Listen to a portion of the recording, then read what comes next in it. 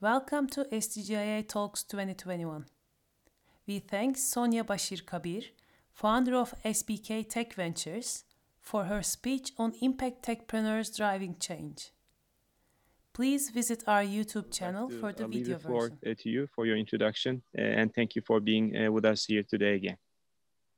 Thank you very much, Mehmet. I'm very excited to be here with all of the entrepreneurs. Firstly, congratulations to those of you who have made it to the SDG Impact Accelerator. I'm very excited about meeting each one of you individually and learn more. But for today, we will discuss a few things that are very close to my heart as a VC and have been in your shoes.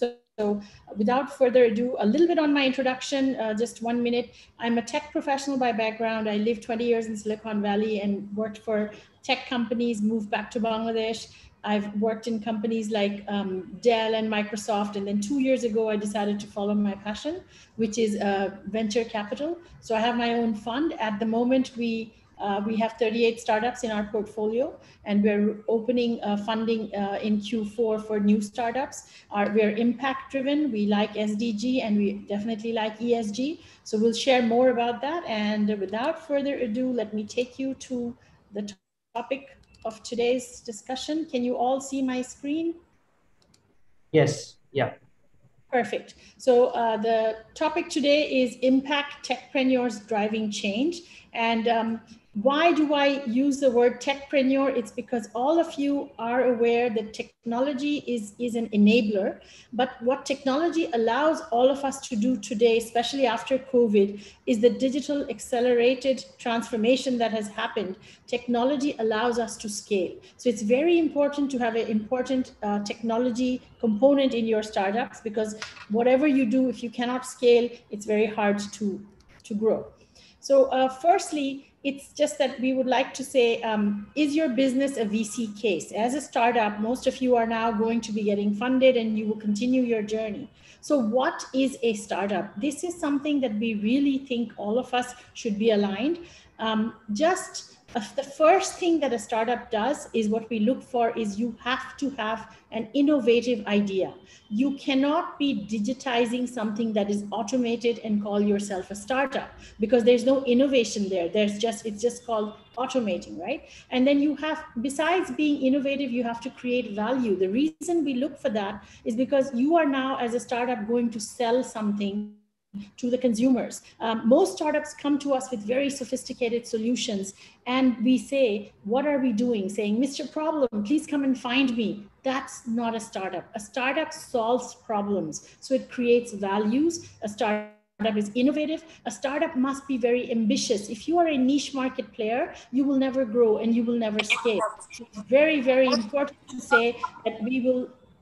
Sorry, I think there's an echo. It's very important to say that you have to have the market. And the other thing that I've talked about, the scalability. A startup will work in an uncertain environment because you're creating a market. You do not have a ready market. You are value creators. You're going to find a new customer base. You're going to offer something to someone that hasn't been offered before because you're innovative. And that's when you are a startup, because you're working in uncertain territory. And last but not least, a startup must have an exit strategy. I have yet to come across a successful startup that says, I will do this all by myself. I will grow by myself. You can never do that. You have to have exit. Now, exit could be partial, exit could be a complete acquisition. That there are different ranges, but a startup definitely looks for that. So the first thing is, if you were approaching me and I was going to talk to you as a VC, I would look for these 6 things in your presentation. Where's your innovation? What value are you creating? How ambitious are you? What is your target market? Are you a niche market player? Can you scale? Do you have the technology to take you from 100 users to 1 million users in a month? What is your market looking like? It should be uncertain. If you tell me it's perfect case, then you're not a startup. And your exit strategy. So that was the first thing that we look at as when we come and talk to you. As we move forward, what do VCs look for? If you are going to be an impact techpreneur, there's 3 other things that are important. Some are going to be repeated from the 6, but the first thing is go big or go home. We tell the startups that if you are not, especially those who are looking for a market like Bangladesh, 160 million people. If you cannot solve a problem for the masses, you're not an impact startup, right? Because impact says you make a difference. So you have to be big. If you say, I have a niche product and I think I will have 1 million customers max, then we say, please go home, because we're looking for startups that can solve for millions of people, 10s and 20s, 50 million, 60 million. So that means there is a gap there. Then the other thing is big win, that you have a huge addressable market, similar to what is saying that you have Bangladesh. So if you are a fintech player, if you are an edutech player, if you are a health tech player, if you're agri-tech player, or if you're services, you are serving the masses because you've got the population that can buy from you. So that's the market size. And a simple math that we tell all startups is 160 million people, $1 per person per quarter. That's your $500 million revenue right away. Think along those lines, right? Scalability is very important, and we've talked about it. So some of the things I won't spend too much time. Can you replicate across markets? So scalability doesn't only mean local. You are now in SDG Impact Accelerator program, which can take you to the other markets. How quickly can you plug and play your solution in a neighboring market? Because we're South Asia emerging, very similar customer psyche, very similar customer buying pattern, very similar technology adoption curve. Can we take you from country A to country B very quickly? Are you ready for that scale? And then, can you grow exponentially when your marginal cost is diminishing? So these are things that we look at, right? And the last thing is, besides market size and scalability, is what is your unique value proposition? There will be competitors. If you don't have competitors, that means you're not doing something right. There will be. But what is your value proposition? Why are you better than the incumbents? And there are multiple ways to answer that. We'll get to that what are we looking for, and I'll share my experience. But you must have a technology advantage, because technology is, I cannot repeat myself enough more, and most of you may think I'm biased towards technology. Yes, I am, because technology is a very important play here. So please invest in your tech stack very diligently. Somehow, some startups we have seen are just not paying attention to the tech part. They're paying attention to the business part. But remember, the technology is always underwriting your business. So you make sure the technology follows your business. Otherwise, you will be stuck. There will be a dead end. Do you have customer love? What does customer love mean? That means a customer, once they have your product, they will keep coming back to you. And it's because you've solved a problem of the customer. And then network effect of the platform is, when you look at your product, how much are you going to be able to cross-sell, upsell, and move forward?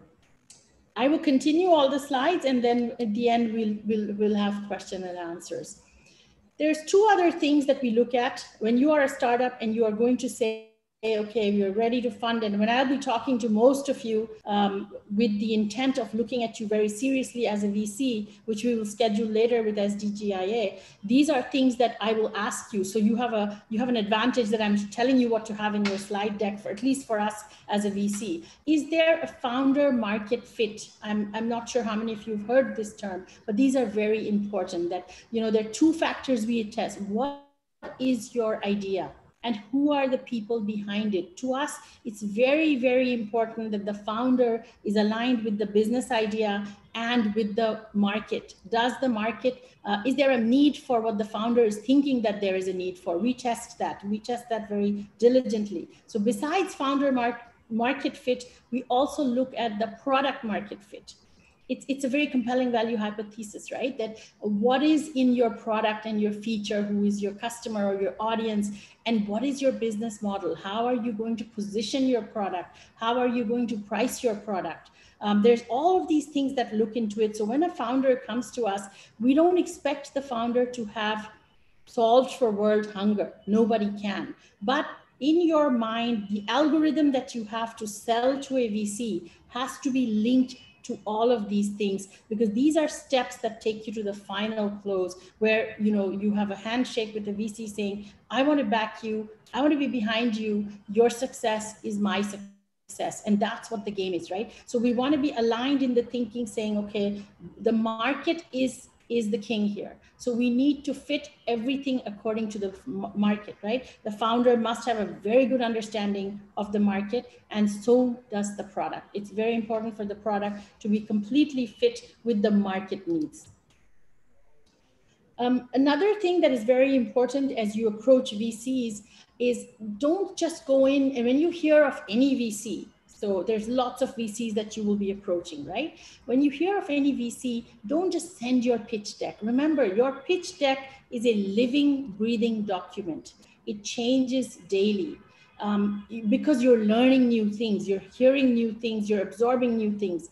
If I have been able to change something in your deck today, then this talk has been successful because we've opened a little bit more windows in your brain to think differently and attach some more value to your deck. So doing the homework on the VC is very important because each VC has their own investment thesis. So for us, our investment thesis is solve the problems of the masses in the unmet and unarticulated needs of the masses. So what we're saying is that as a VC, what we're saying is that customers are not sophisticated enough to articulate what their problem is. But we, as a product market fit, founder market fit, must know what the customer's problem is before the customer even can speak about the problem. That's the unmet and unarticulated need. And masses is because we've got 160 million people, technology is pretty nascent, services are not digital yet. We think there's a huge play. Bangladesh as a country is doing very, very well right now. The next 3 to 5 years of the journey of each of you in the startup is going to be phenomenal. We don't know what success will look like, but we know that it's going to be a game changer. So each of you could not have been in a better time than now to launch your startup. SDGIA Impact Accelerator has chosen the best time to pick each of you and take you forward. And we are very excited to be part of that journey. And then, as you do your homework, the investment thesis is look at the geography and markets. As a VC, we are interested in Bangladesh and emerging South Asian nations. So emerging means Nepal, Sri Lanka, these kind of countries, right? So do your homework on what is the investment thesis of the VC you are approaching. What industries does the VC look at? SBK Tech looks at agri-tech, fintech, health tech, edu-tech, and any other services. Then we look at the technology of... I'm sorry? You're good. Okay. Thank you. And then the last thing in your investment thesis is please do homework on your VC. What stage of the startup does the VC fund? You may have everything aligned with the VC, but the stage is important. So we are early stage VC. So that means we look at startups that are at your stage and pre-Series A or Series A. There are a lot of VCs that only look at Series B. That means you've already got your product, you're monetizing, you're making profit. Now you need money to scale. So those kind of VCs don't have the appetite to test the market with you, which we do. We're saying we are going to be ecosystem builders where we see a good idea, we're going to bet on that idea and take it to market and see how it grows. So look at the VC type and the stage of the startup they're funding, adjust your pitch deck according to that. The type of deals and the deal size, you must know. VCs usually tell them, what kind of valuation, what is their ticket size, what is the valuation they're looking for. We know a lot of VCs who say $3 million and below is the valuation of the startup that we fund. Anything over $3 million, we do not fund. So these are things you will have to find out. Some things are not really written on the website. So it's very important. A tip I'll give you that if you can have a conversation with the VC before you send your pitch deck, it's very valuable because these are the questions you will ask, which nobody will teach you. Saying, what is your typical deal size? What kind of ownership do you want? What is the max valuation? And these will not be on the website. These are when you get the one-on-one or the networking sessions, take notes, understand, have your strategy ready for each kind of VC. And the other very important thing is that it's a partnership model. When you come into work with the VC, there is a partnership model. Some VCs are very, very hands-on, and some are like, here's your money, let me know how you do every quarter. Sink or swim, I'm okay either way. And the others are like, I want to know what's happening. So we're kind of a hands-on VC. We look very carefully at what the startup is doing. We have a dashboard that we have the startups fill the data, and we track that dashboard through technology. and see what's the value. The reputation, and last but not least, it's very, very important to have a VC that supports you and you enjoy working with them. This is a partnership. It's kind of like a marriage. It's very important that you gel or you align and you work together. So one of the things that we've had interesting conversations with startups is that you need funding, right? We all understand that. But what happens once you have that funding? What else do you need besides investment from a VC? It's not only about money, right? Because when you grow, you understand that you will have multiple raising rounds. So the downstream investment, what value add does the VC give to you? My wish for each of you is that you will have multiple VCs interested in you, so you can choose, and that's when you will decide that, you know, VC A versus VC B, what value do I get from the VC? Are they very connected? Are they ecosystem builders? Do they take risks? What is their investment appetite? Do they do follow-on funding? Do they have the ability to do that? And how have their current portfolios performed? Talk to founders of those current portfolios and get some insight on the VC, get some intel. Because these are very important to do your homework. I know that when you are I've been a founder and entrepreneur before, we just think that, oh my God, if I get my first check, I'm through. But, you know, take a step back. If it takes 2 months longer, let it take 2 months longer, because this is a journey for a good part of your life where you will want to make the right decision and partner with the right VC. So every time a startup comes and interviews with us, we tell them that this is not a one-way interview. It's a two-way interview, right? We are interviewing the startups, but the startups also must interview the VC, because you also have needs. We want to be a two-way relationship where we say we want to be funding you, and you say, yes, I want you to fund me. So it's a two-way street. It's not a one-way street. So from the beginning, please remember, it's teamwork, it's partnership, and the VC you choose must take you successfully through your multiple rounds, or what we call downstream investment. That's one that we've said what you need besides funding. And then very related is the business connections, right? So funding is only one part of success for a startup. You may have received a lot of funding, and you're based on your business model. You've said, this is the model. It's innovative, so it's not tested before. It's got it looks great on paper. It looks great on numbers, but let's test it, right? Then you need to have deals with the business community, because as a startup, either you are a B2C, which is business to consumer, or a B2B, which is business to business. But the selling part, when it comes in for you to make money, someone is going to pay you money, right? In order to work on that someone, your VC should have the ability to make that market connection for you, or help you with that connection, saying, look, I'm VC A, I've backed startup B, and let's go and meet company C, D, and E to go together and test the market and say, you know, company C, this is us, we have something that may help. Can we have a business deal here? So imagine that's what you will need once you've locked the investments. When you're looking for a VC, and when you've got your investment, please talk about this, that can you connect me to the market? Are you interested? Are you connected? Does the market know you as a VC? Does the market respect you as a VC? Can we tap on you to say, can we go into the network of the business connections, which is very different from the funding? This slide is actually my favorite slide. And I think after our session today, all of you will have nailed this, because this I'm sharing with you, and I'm sure other VCs you talk to have asked you this question: why you? Why now? And why is your solution better than someone else's? And if you can read through this in the why now, the most important thing is what has changed. Why is your idea so important now? And it has never been before. So if it was very important all along, and you're the only one who has come up with it now, there's something wrong, right? Because something must have changed, the trigger. What is the trigger? Is it a regulatory change? Is it a change in customer behavior? And you know, all of these things that are listed here. What is the trigger that has happened for you to answer the question to a VC, why now? all of you who are listening have your solutions, right? Ask yourself, why now?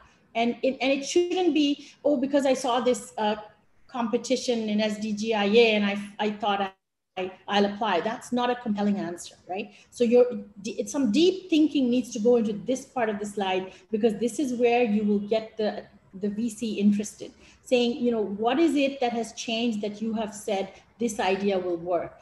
And remember, every startup pivots. So you start with one idea, and then the market is a beast, right? It changes on you all the time. Keep moving with the market so that you have product market fit. Don't be so hung up on your idea that you are not going to move. You need to move. You have to be nimble. That's why you're a startup and not a billion-dollar conglomerate. You're nimble. You have a small team. You can chase the market. As the market changes faces, you move along, and then that's your trigger, and that's how you answer why now. So you can say that this is what was happening, and so this is something you need to think about.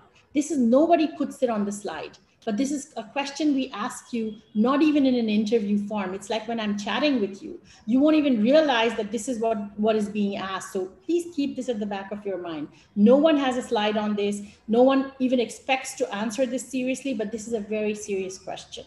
And why you is important, because you never bet on the idea. A VC doesn't bet on the company. A VC doesn't bet on the idea. A VC bets on the person. It's the founder. And I'll share a personal story with you. When I was working in Silicon Valley, I was working for a venture capital, and I was very young. It was my first or second job, and I was sitting there, and the startups would come for the pitch. The VC and the team would listen. I was one of them, and then some of the main decision maker would see the person walk in and say why or no. And I was so intrigued that you haven't even heard his idea. You haven't even heard what the business is. How can you bet on this startup just by seeing the person walk in? And the answer that was given to me, because he was a very seasoned Silicon Valley VC, he said, I can look at that person and see that, is he resilient and is he persistent? Two things, right? So when you're resilient, you don't give up. You give up on giving up. You keep chasing your dream. And when you're persistent, that's what it is. And when you're resilient, every time you fall, you rise higher after each fall. No one keeps you down. So these are things that we look at in founders. It's like your idea, when we fund you, till the time you make it, may have changed multiple times. And we may have been part of that change together, but you cannot change. The common denominator here is the founder. The founder has to have the persistence and the resilience to go take the market and knock it down. And that's what a VC looks for. So when we say, why you, that's your answer. It's like, I know I will be successful. I know this is a market need. I know I can solve the problem.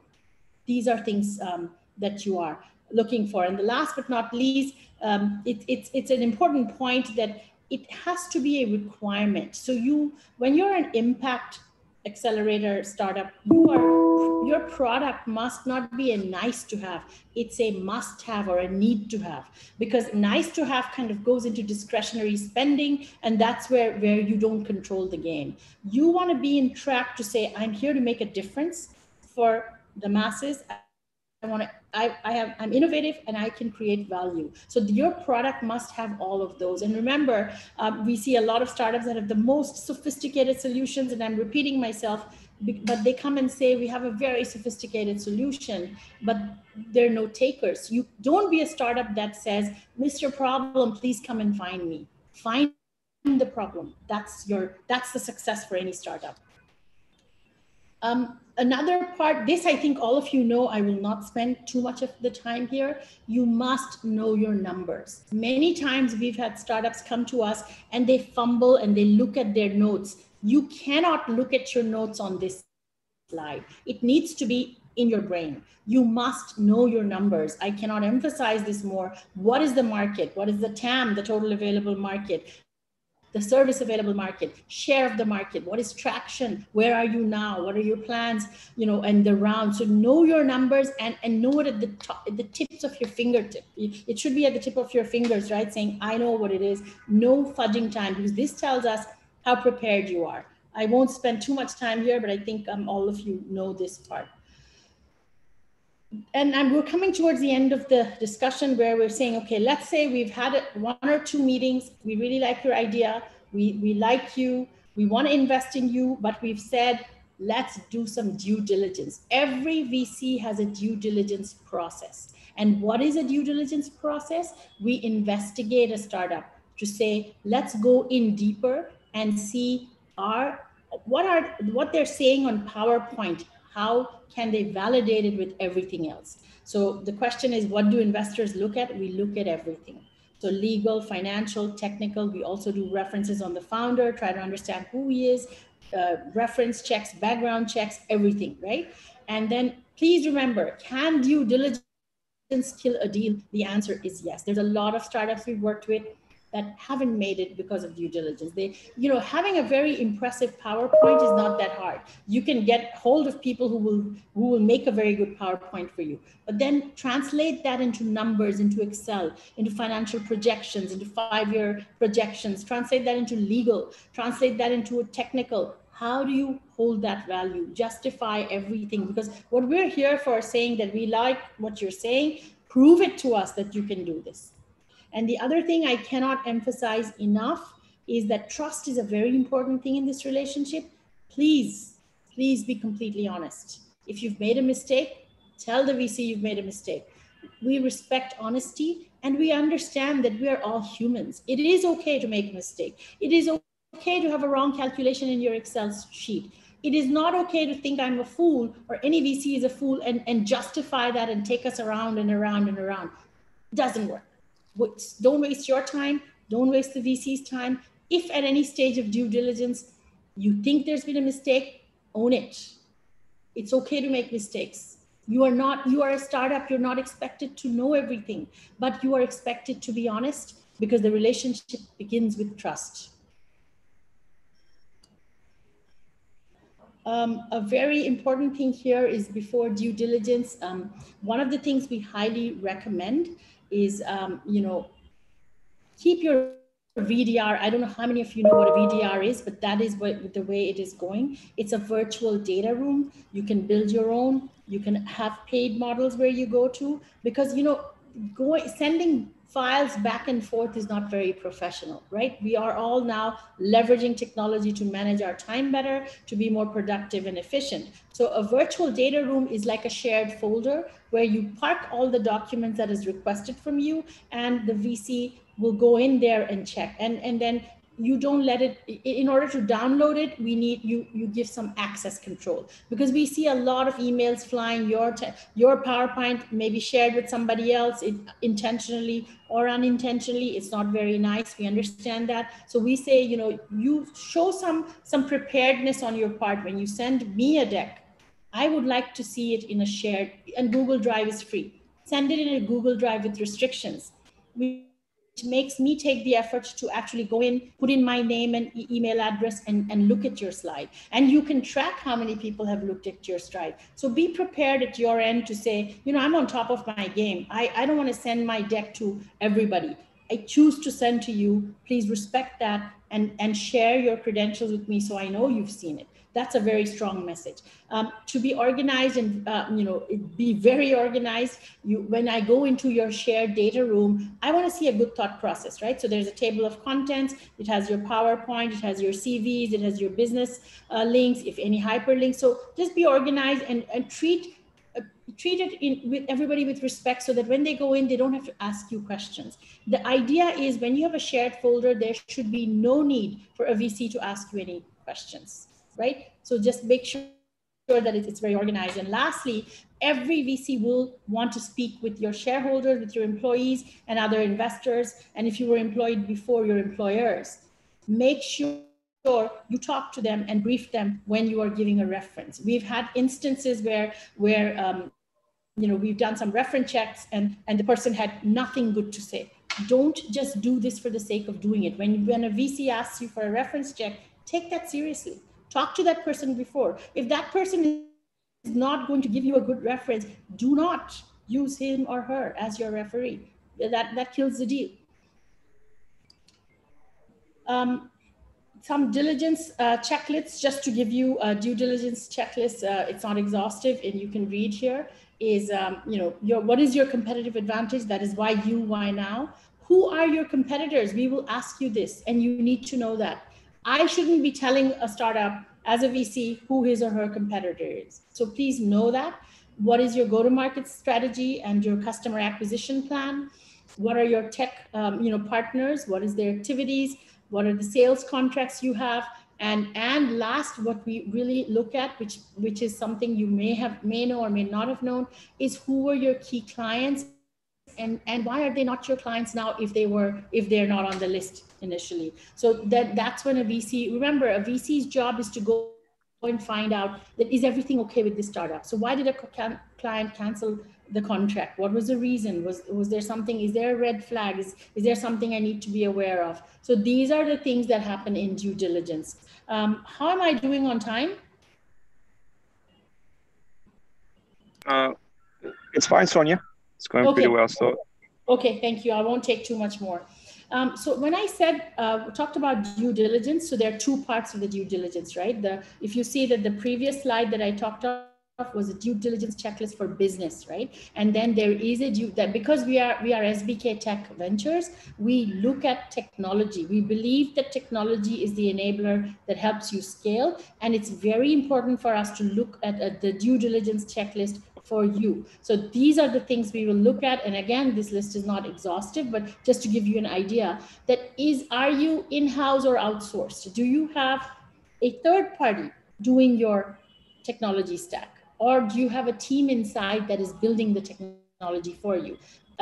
What is the architectural schema, or who the chief architect will be able to tell us? The org you understand? Are there any third parties involved?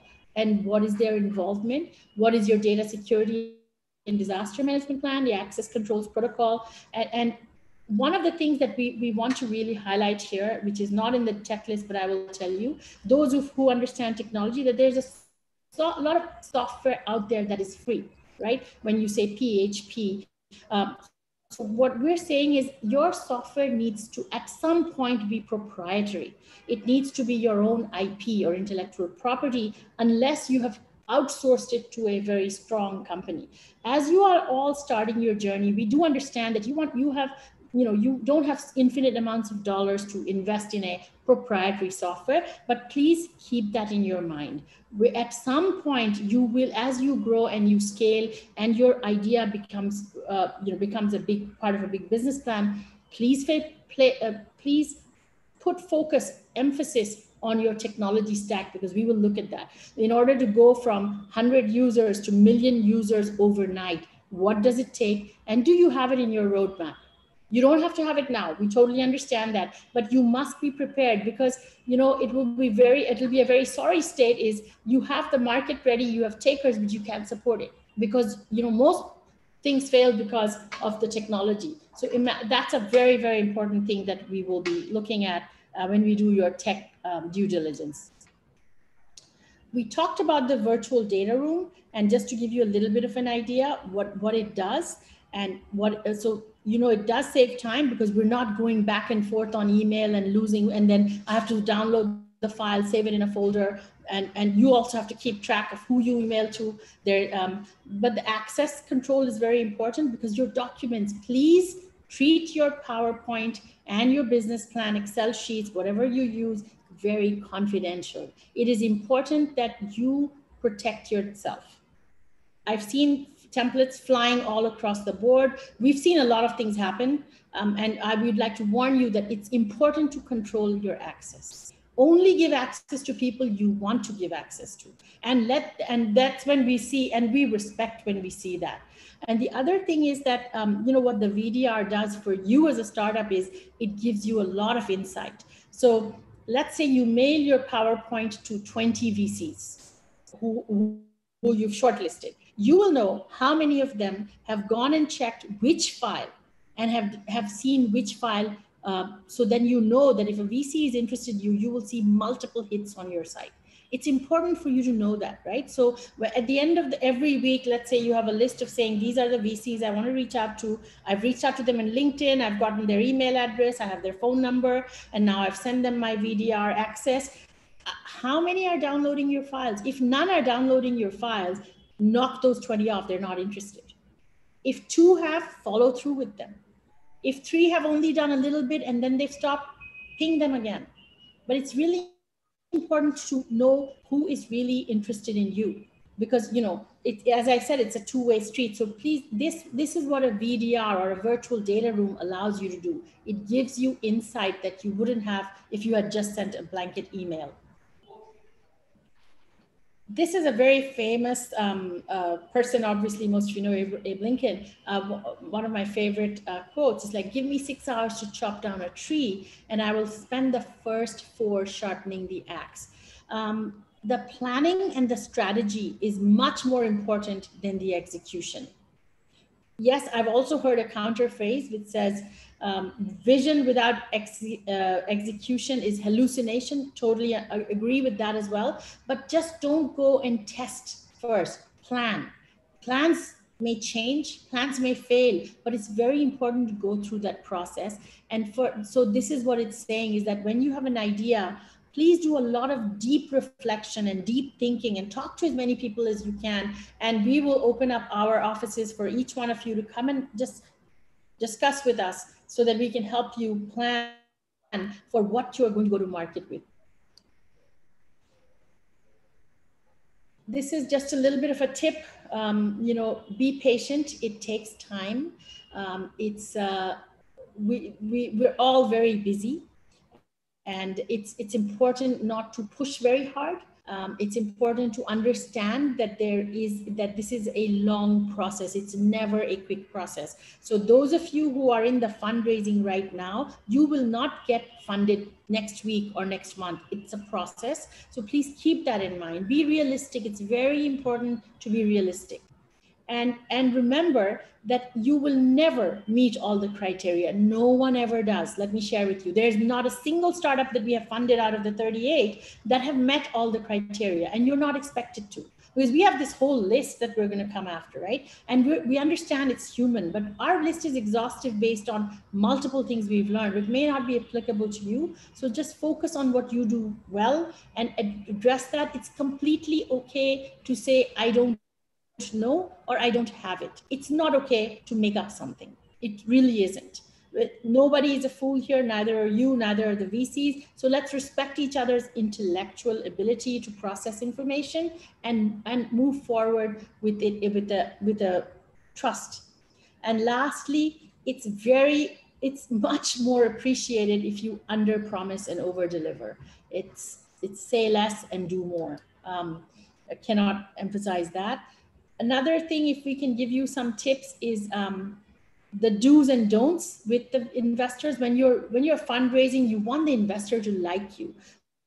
You want the investor to say, I want to work with this person. Sometimes we have seen that people just don't understand that, and they think that being very impressive, that they are being impressive, but it's not. So here are the do's. Just be accurate, brief, and clear. We call it ABCs. Make succinct points. What do you do? What makes you special? You must have something called an elevator pitch. That imagine if you are riding in the elevator with the VC, you have about 2 to 3 minutes. In that 2 to 3 minutes, what would you say to get me interested to talk to you, to get any VC interested to talk to you? So be very brief and have it ready, right? Please never send a PowerPoint as a PPT extension. Use a PDF because it's not editable, or at least it takes effort to edit that. It tells us a lot from a technology perspective about a startup when they send us a PPT versus a PDF.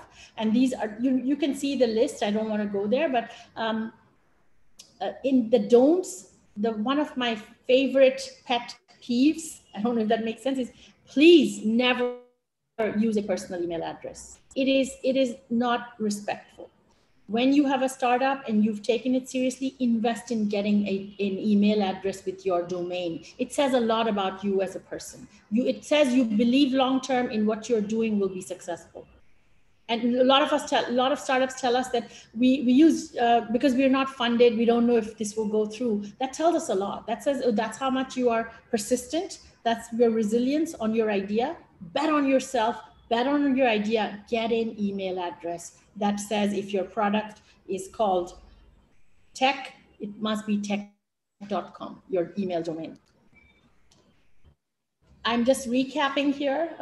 What do we look for in a startup? There's 8 things. We check these boxes: the founder, the product market fit. What is your impact story? And if you're an SDG, IA impact in that accelerator, you have that. Your fundraising history.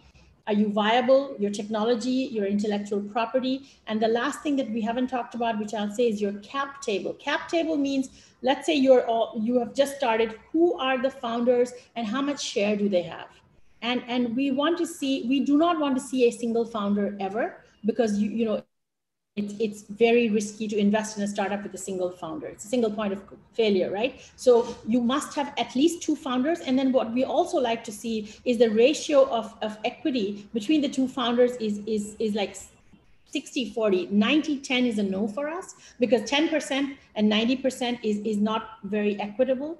We definitely want to see, as you grow, we want to see good names in there, individual versus institutional, names that are respectful, that are, in this business, it's very important to be ethical. So that's why we look at the cap table very seriously. So remember, I know you're all chasing money, but please choose carefully. It's your choice as well. It matters what choice you make, because in the long run, people will look at who you took as an investor. And it's very important for all people, like those of us who raise foreign funding, we have compliance checks ourselves. So we want to make sure we're always associated with the good people, the clean people. And I would respect that all startups here will do the same. And get people, if it's individuals when you're starting. So remember, single founder, not attractive. Equity between 2 founders, 90-10, 80-20, not attractive. 70-30, maybe we'll make an exception. 60-40, we can talk. And then the more you go, better. Gender lens investing, please have someone female. And don't just, I've seen some founders who put their wives' names in and they never come to it. So that's fooling us. So let's not fool each other. Begin with trust. If you don't have a female founder, tell us you don't. We understand that it's a challenge we all face. We'll work around it. So the cap table story tells us a lot about you as a startup. And that's actually all I have. So with that, I'd like to hand it over and see how we're doing, and for a question and answer session. Thank you, Sonia, very much for the very practical tips. And we're fine on timing. So we have plenty of time for questions from our founders. So whoever wants to go, please go ahead. And then if you, in the meanwhile, want to write on chat as well your questions, that's fine. We can go back there and take a look. Are you investing in startups outside of Bangladesh, Sonia, at this time? Yes, we are, but it depends. So how we've defined ourselves as an emerging South Asia fund.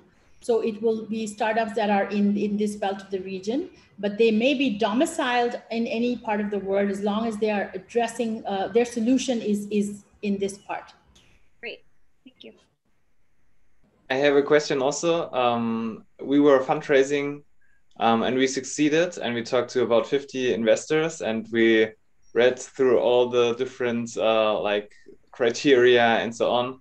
And it was, for me, I found like in the end, the investor was very closely related to us. Like we knew quite well and so on, and that's why he invested.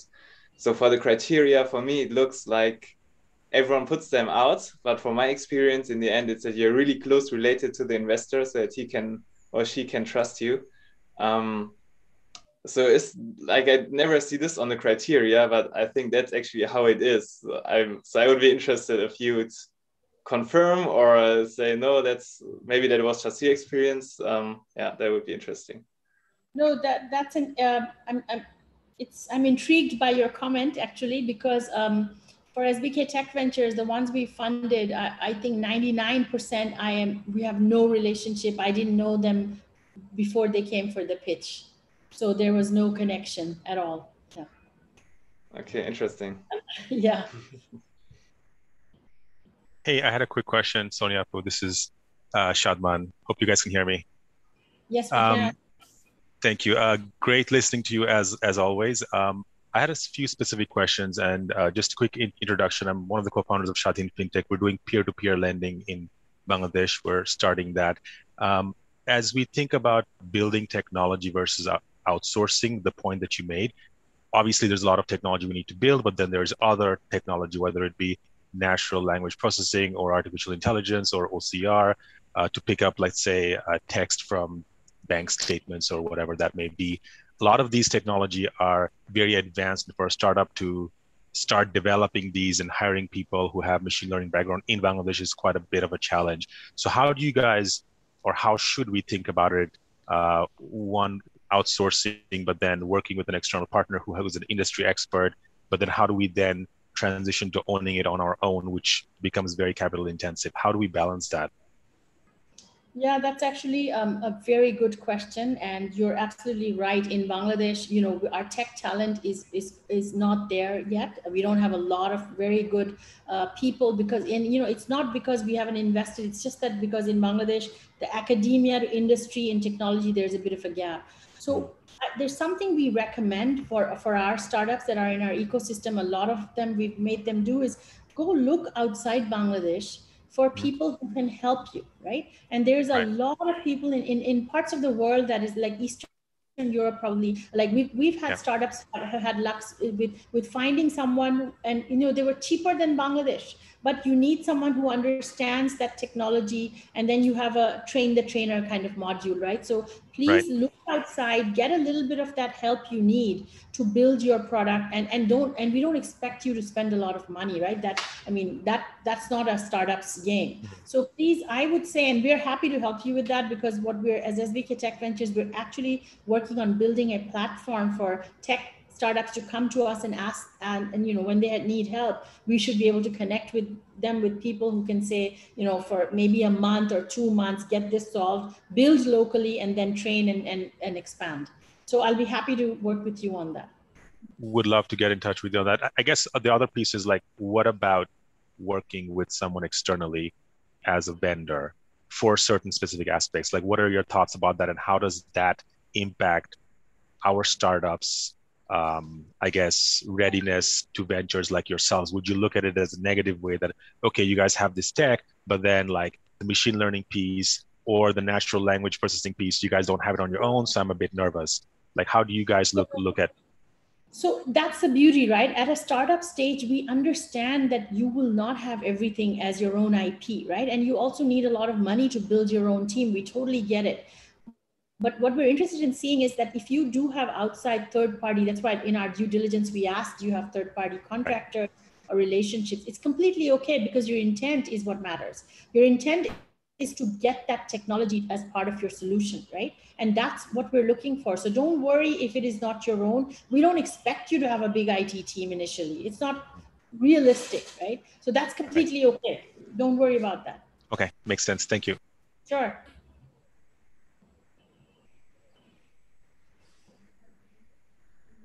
Hi, Appa. This is Vipasha. I know. I met you. Assalamu alaikum. So I'm here representing Shujog, which is a product of iSocial. I'm sure you've heard of Dr. Anu Nuraihan, and I'm sure you know him very well. Yes. So Shujog is a platform of iSocial, and we work completely at the bottom of the pyramid, where we are trying to serve the underserved population with essential products and services. It could be FMCG products, it could be health products, sexual reproductive health, women, childcare.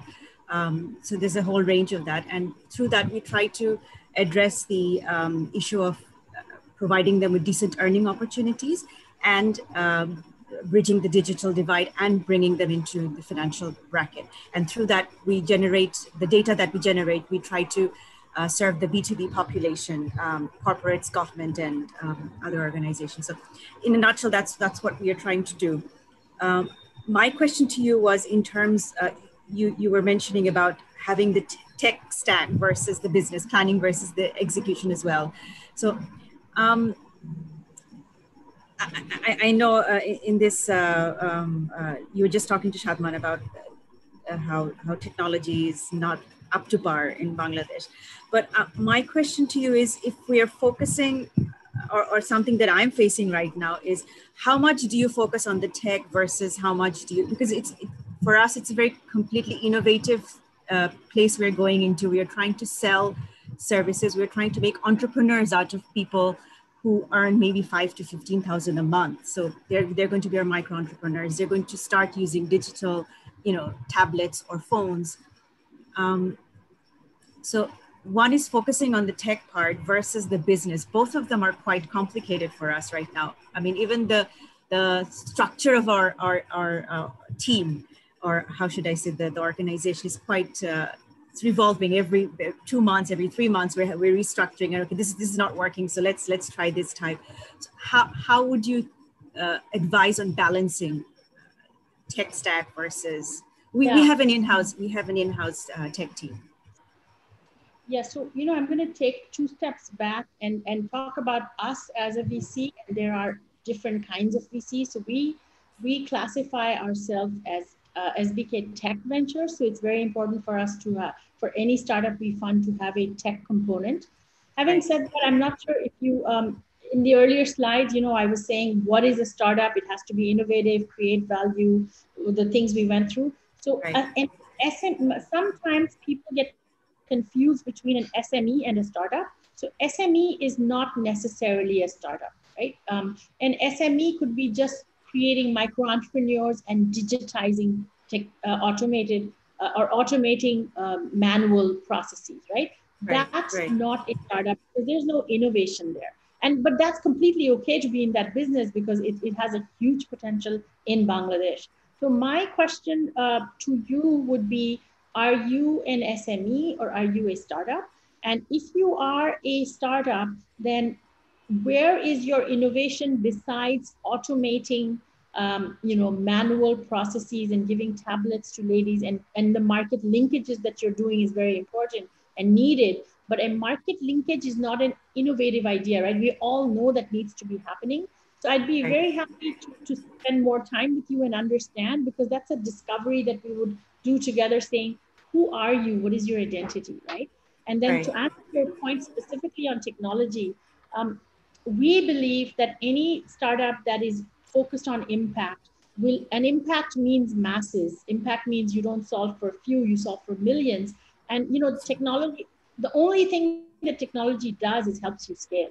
It's, and that's where we're saying that build on your technology. So invest in it now so you can take it forward. Most people begin with an app or a website and they do everything digitally.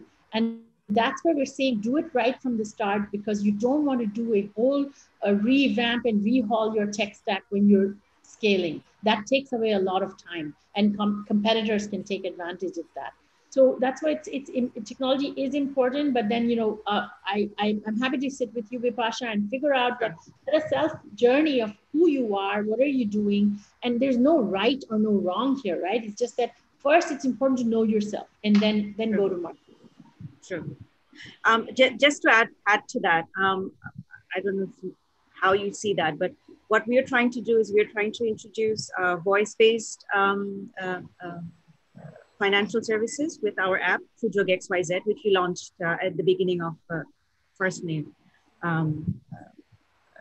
last month. So we have an investor called VoiceBridge Bangladesh, and their mother company is Hishab.co, and that's the company that actually sold their voice application to Google. I'm sure you know, some years back.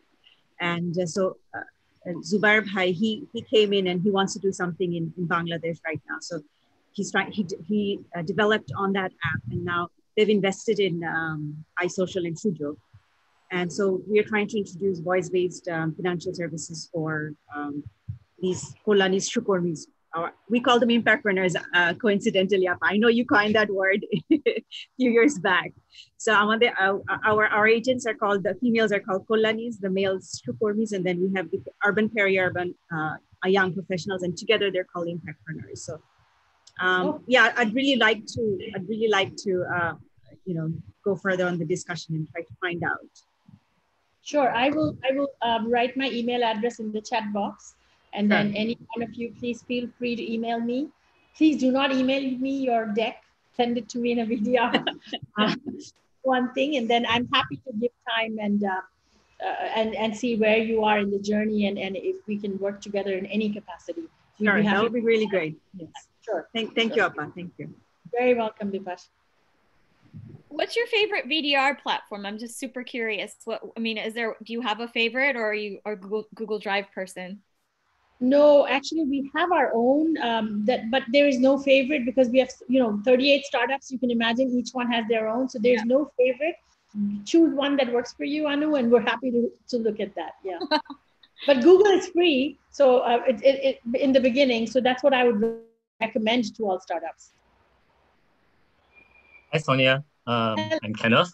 Hi, I'm from MyCash. Yeah, we are a platform that actually based in Singapore and Malaysia that actually works targeted the migrant workers, and our customers are mainly from Bangladesh. And actually, we did in fact actually reach out to SBK, did reach out your team, and it actually makes a lot of sense based on what you have presented, why your team asked us for certain things, and it is really a very good presentation. Thank you there. Yeah. So the thing is that we have been trying to raise funds for quite some time. Most of the time it's unsuccessful, needless to say. But the question is, there are certain VCs whereby we are actually very keen to get them on board, where I guess they also show the same mutual interest. The question is that the timing is not right. So for some VCs, there could be some reasons which we may not understand why they are not ready to invest, though they are interested, or rather during the due diligence, they are okay, but it's not the right time. But the question is, how do we carry on engaging such VCs without putting them off? Meaning to say is that, we don't send the deck over to you over and over again, you would not be happy with that. But how do we continuously engage such VCs? Because we know that maybe it's not now, but in the future, we hope that these VCs will be on board based on, the certain visions that we have together. That's a very good question, Kenneth, and I kind of know why you're asking that, and we'll take that offline. But, so just like a startup has a timeline, remember a VC also has a timeline, right? A VC doesn't have infinite money in their account to just at any time of the year write a check. So a VC also has, so we also have to fundraise for our fund, right? So trying to align that mapping, and this is one of the things we also feel, right? That sometimes I honestly am going to tell you the truth, that we've lost out on some very good startups because we didn't have our funds ready. And the startup had its own cycle. So if you think that the fundraising is only a dilemma and a pain for the startups, let me tell you, I have the same pain you do, because we are also fundraising our fund to write. So and we've lost quite a few in my 4 years. Honestly speaking, there are some that I would have loved to invest in, but I couldn't because my fund was not ready, or and the startup couldn't wait. So my advice, if I may give that to you, Ken, is like try to stretch as much as possible. Try to get a commitment from them, and if you can somehow figure out a way where you can say, if you can commit, but I don't need the funds till a quarter later, then you're giving that VC some room, right? Because we all know that we will all raise. Like we work under the assumption that everybody here, including me, knows we will raise. It's just a matter of time. So then if you can give that comfort to a VC that, look, if you're serious, give me a term sheet and tell me that you will have a staggered payment, because we understand you need to raise funds. But the VC has to commit to that. So the term sheet is legally binding. Make it legally binding so that they don't kind of throw you off. But that's the best advice, if I can be very honest, that I can give, because I know this is a dilemma. I face it myself too. You're not alone, let me tell you this. And I think I know about MyCash. I think you're doing phenomenally well. Thank you so much, Sonia. Appreciate it. Yeah. Any other questions? Hi, Sonia. Sorry, Hello. someone else wanted to go. Can I Subrata. go? Subrata, go ahead. Okay, thanks, Rahul. Hi, Sonia. My name is Subroto. I have an agritech startup called Bhalo Social Enterprises. I had the opportunity to interact with you and also your team. Yes. Yeah. So I'm caught up in this discussion between SME and startup. And at times I feel like that what I'm doing that's what matters to me. Whether you call me a startup, whether you call me an SME, it doesn't really matter. So what we essentially do is that we sell curated farming inputs like seeds, fertilizers, etc., etc. And the innovation that we bring into this space is by curating, like we're bringing in multiple things that farmers need. That's one piece. And the other piece is that we also bring in the advisory and credit facility. That's what farmers need. They need advice and they need also credit facility to access those good quality inputs. And I mean, if I draw a comparison with some of the Indian input e-commerce businesses like AgroStar, Gramophone, and then there is a big one called BigHaat. So they are using they're kind of a pure e-commerce kind of input e-commerce business. But in Bangladesh context, we realize the kind of segment that we're trying to serve, they are not tech savvy, and we need an intermediary in between. So we are appointing agents just like Vipasha, her company is doing. So we have these agents. The agents basically bridge the gap between the company and the farm. And we are primarily building the technology for the agents. So they will basically do their operation instead of doing manually, they will do it digitally. And by using the agents, we'll also try to bridge the gap. Let's say, for example, we want to provide digitized advisory, like tech-based advisory. Like we get some information, image from the farmer, we take it into the app, and that app comes back, and we do data analysis, we do expert consultation, we reach out to the farmer over call center. So everything is built on this platform. So the core innovation in this piece is this aggregation, and then also adding on advisory and credit facility. And without this agent, this whole model will collapse. So, and if I look at it from other point of view, the model can work without a tech intervention. But the model will really become scalable if we really bring in technology to make the job easier for the agent, and also bring in information and data from the farmers, analyze it and use it for our better decision making, giving better offers to the farmers and all that. So this is what we do. And now I'm caught up whenever I'm presenting to an angel or a local VC in Bangladesh. Even also I have spoken to some of the VCs outside of Bangladesh. So I'm always getting this feedback that most of the time I'm getting this feedback that this is not scalable. Where is the deep tech into it? Why don't you have deep tech? So then I'm trying to refer it, like if this thing is working in India and companies like AgroStar, they have gone to scale, they have raised so much of VC capital. Why is it a problem when it comes to Bangladesh and us? And let's say the examples that I was giving, like AgroStar, Gramophone, and BigHaat, these are like pure e-commerce businesses without using any agent. There is a company called Boonbox in India who are supplying white goods to the rural consumers by using an agent model. So essentially what I understand is by using the agent model, the business can scale. But I'm not trying to figure out like where it is not coming together, like innovation, impact, and technology. Where it is not coming together with investors. Am I talking to the right people, or am I not talking to the right people? Thank you, Subroto. I hear you. And specifically in a country like ours, you cannot expect technology to solve the problem from the beginning, right? So if I were to sit with you and have a deeper conversation, I would say that first your business model needs to work. So build your cookie cutter. So once you have a cookie cutter, you can make 100 cookies because you know you have the cutter. And you don't need technology to build your cookie cutter. You need technology to scale. So, right. So if you build your cookie cutter and you can make 50 cookies and sell, and then you say, now when I want to make 5 million cookies, I need technology, that's completely respectable. And that's understandable, because if in your business solution, you do not require technology in the beginning, why invest in it? You don't need to look cool, right? That's not needed. So an astute investor will say, you show them the dream. What we're really doing is a storytelling. When you're sitting with an investor, what you're really doing is telling a story, and a story that is believable, and the investor should believe your story. That's all you're doing. So when you talk to investors, don't just talk it in this way that first, even our customers and our farmers, they're not used to technology, right? So you can't just go and say, it's going to be like, here's a sophisticated solution, Mr. Problem, come and find me. You don't want to be that, right? So remember what I said in the beginning, technology only helps when you scale.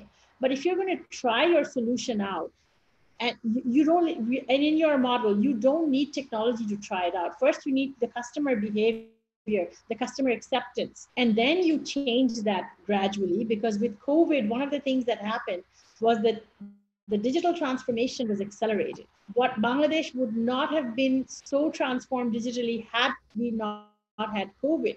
Overnight, what happened? Schools, health, fintech, everything did well, right? So the acceptance of technology has increased. The country is doing well. People have disposable income to spend on things that they wouldn't have earlier. So for my advice to you would be, I have definitely heard of Bhalo. That's right. You're from Bhalo, right? Right, yes. right. Yeah. Nick has briefed me and I think I like your business plan, but I'm saying take it in baby steps and walk the investor through 3 parts of your dream or your story. Mm-hmm. Part 1 is testing my solution. Part 2 is going to market and seeing if there is traction. Part 3 is layering in technology, because technology only helps you scale. You do not need to have technology when you're testing a product market fit. Right, right. Thank you very much, Sonyapa. That was really helpful. Sure, my pleasure. Hi, Sonia. This is Nishant from Fundfina. We are India-based embedded finance platform. The end goal is to build the best MSME banking account. We have served almost 350,000 MSME till date. We have a lot of data indices as well, which is almost like credit score for MSMEs that we have built.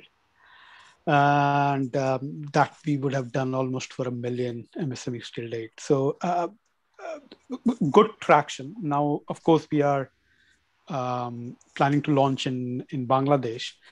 My question is pretty much, should we, of course, we are doing a local entity in Bangladesh. Are we raising money for that local entity or Fundfina as a whole? So as a VC, what would you prefer? That's a trick question. So, you know, as a VC, no VC has any, you know, apart from our investment thesis of what guides us, right? That is in our investment documents. We are open to ways of working together. So what you're doing is very interesting. We've just funded a local fintech startup. That was our last funded one. It's called Dana, D-A-N-A. And they do digital lending, alternative credit scores, and they're learning through machine learning. And they're also looking at embedded finance, right? So I think that's the future. And MSME, as we know, is the future, because they're the missing middle, too small for a MFI and too big for a commercial bank. They have a $20 billion lending gap in Bangladesh. So what you're doing is really helping that solve that problem. And if I honestly would have to have a deeper conversation with you to kind of understand how to answer your question. And I'm happy to do that. I'm just sending my email to all of you so that we can, so there's, if you are addressing a problem in Bangladesh that can, you know, MSME is masses by all means, we'd be definitely happy to look at it. And your company is in India? Company is registered in India. We have a lot of our data scientists in UK. So we had to really cross-border. In fact, one of our, 2 of our folks also sits in US. They are NASA scientists. So, so we, for whatever the reason, getting the best talent pool, we are multinational from day one. But in terms of actually where we get the revenues, it is India. That is where we get most of the revenue. Plan is definitely Bangladesh and selected North African country in near future. I see. So would you have a registered entity in Bangladesh? In the process of, we are doing stacking up the carts to set up the local entity and hire local folks. Okay, sure. Happy to connect and have a more of a one-on-one conversation so I understand. Sure. Okay. Thanks a lot, Sonia. Thank you.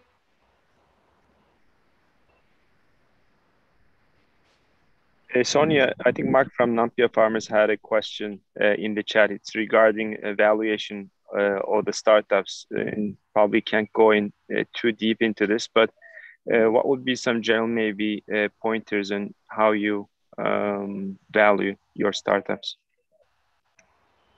Thank you for that question. So there are multiple ways you can do evaluation. The most traditional way is the EBITDA, which I don't expect startups to do because, you know, you're a startup, you don't have revenue and expense and profit. So mostly the ones we do are doing it on DCF, which is discounted cash flow.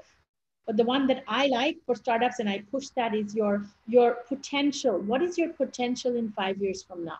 What do you think your value will be? Because, you know, if you're doing a DCF or a traditional EBITDA model, you are a startup. You don't have that kind of number. So that's where you as a startup need to convince an investor that, look, 5 years from now, this is where I can be.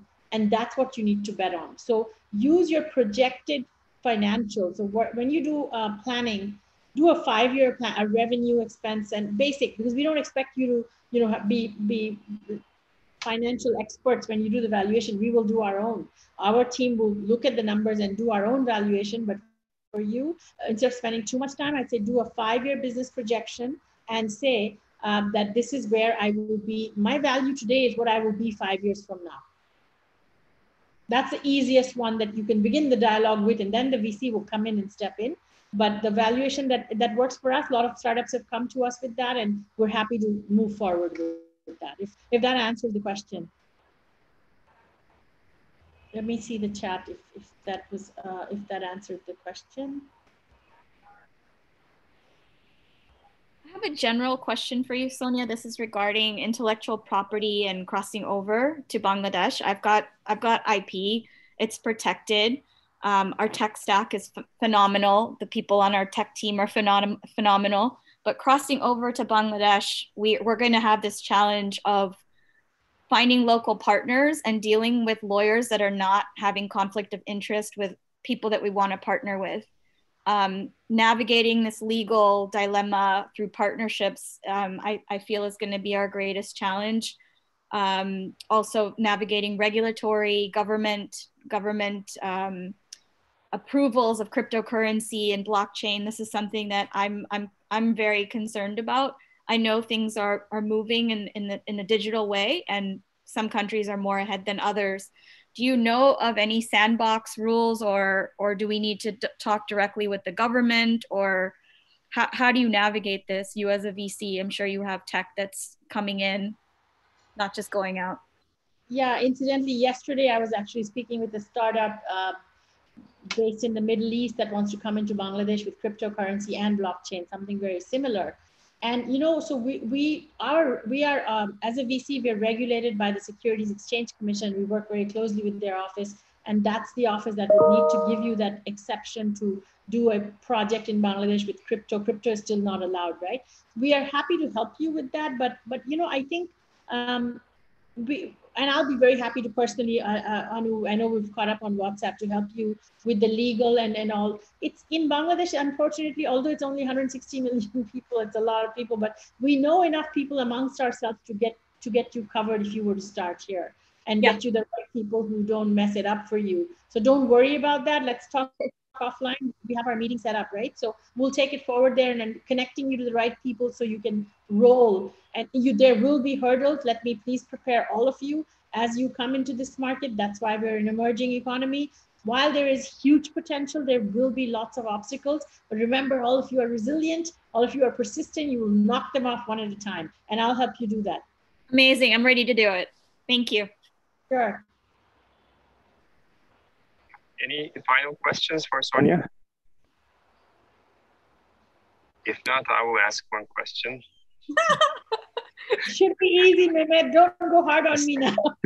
This is the easiest one to wrap it up. So you mentioned that when you're looking at new teams, the first thing you look at is the person or the team. I'm just curious because I've heard this from other VCs as well, that the team is the most important thing, the determining factor in the end when things get tough.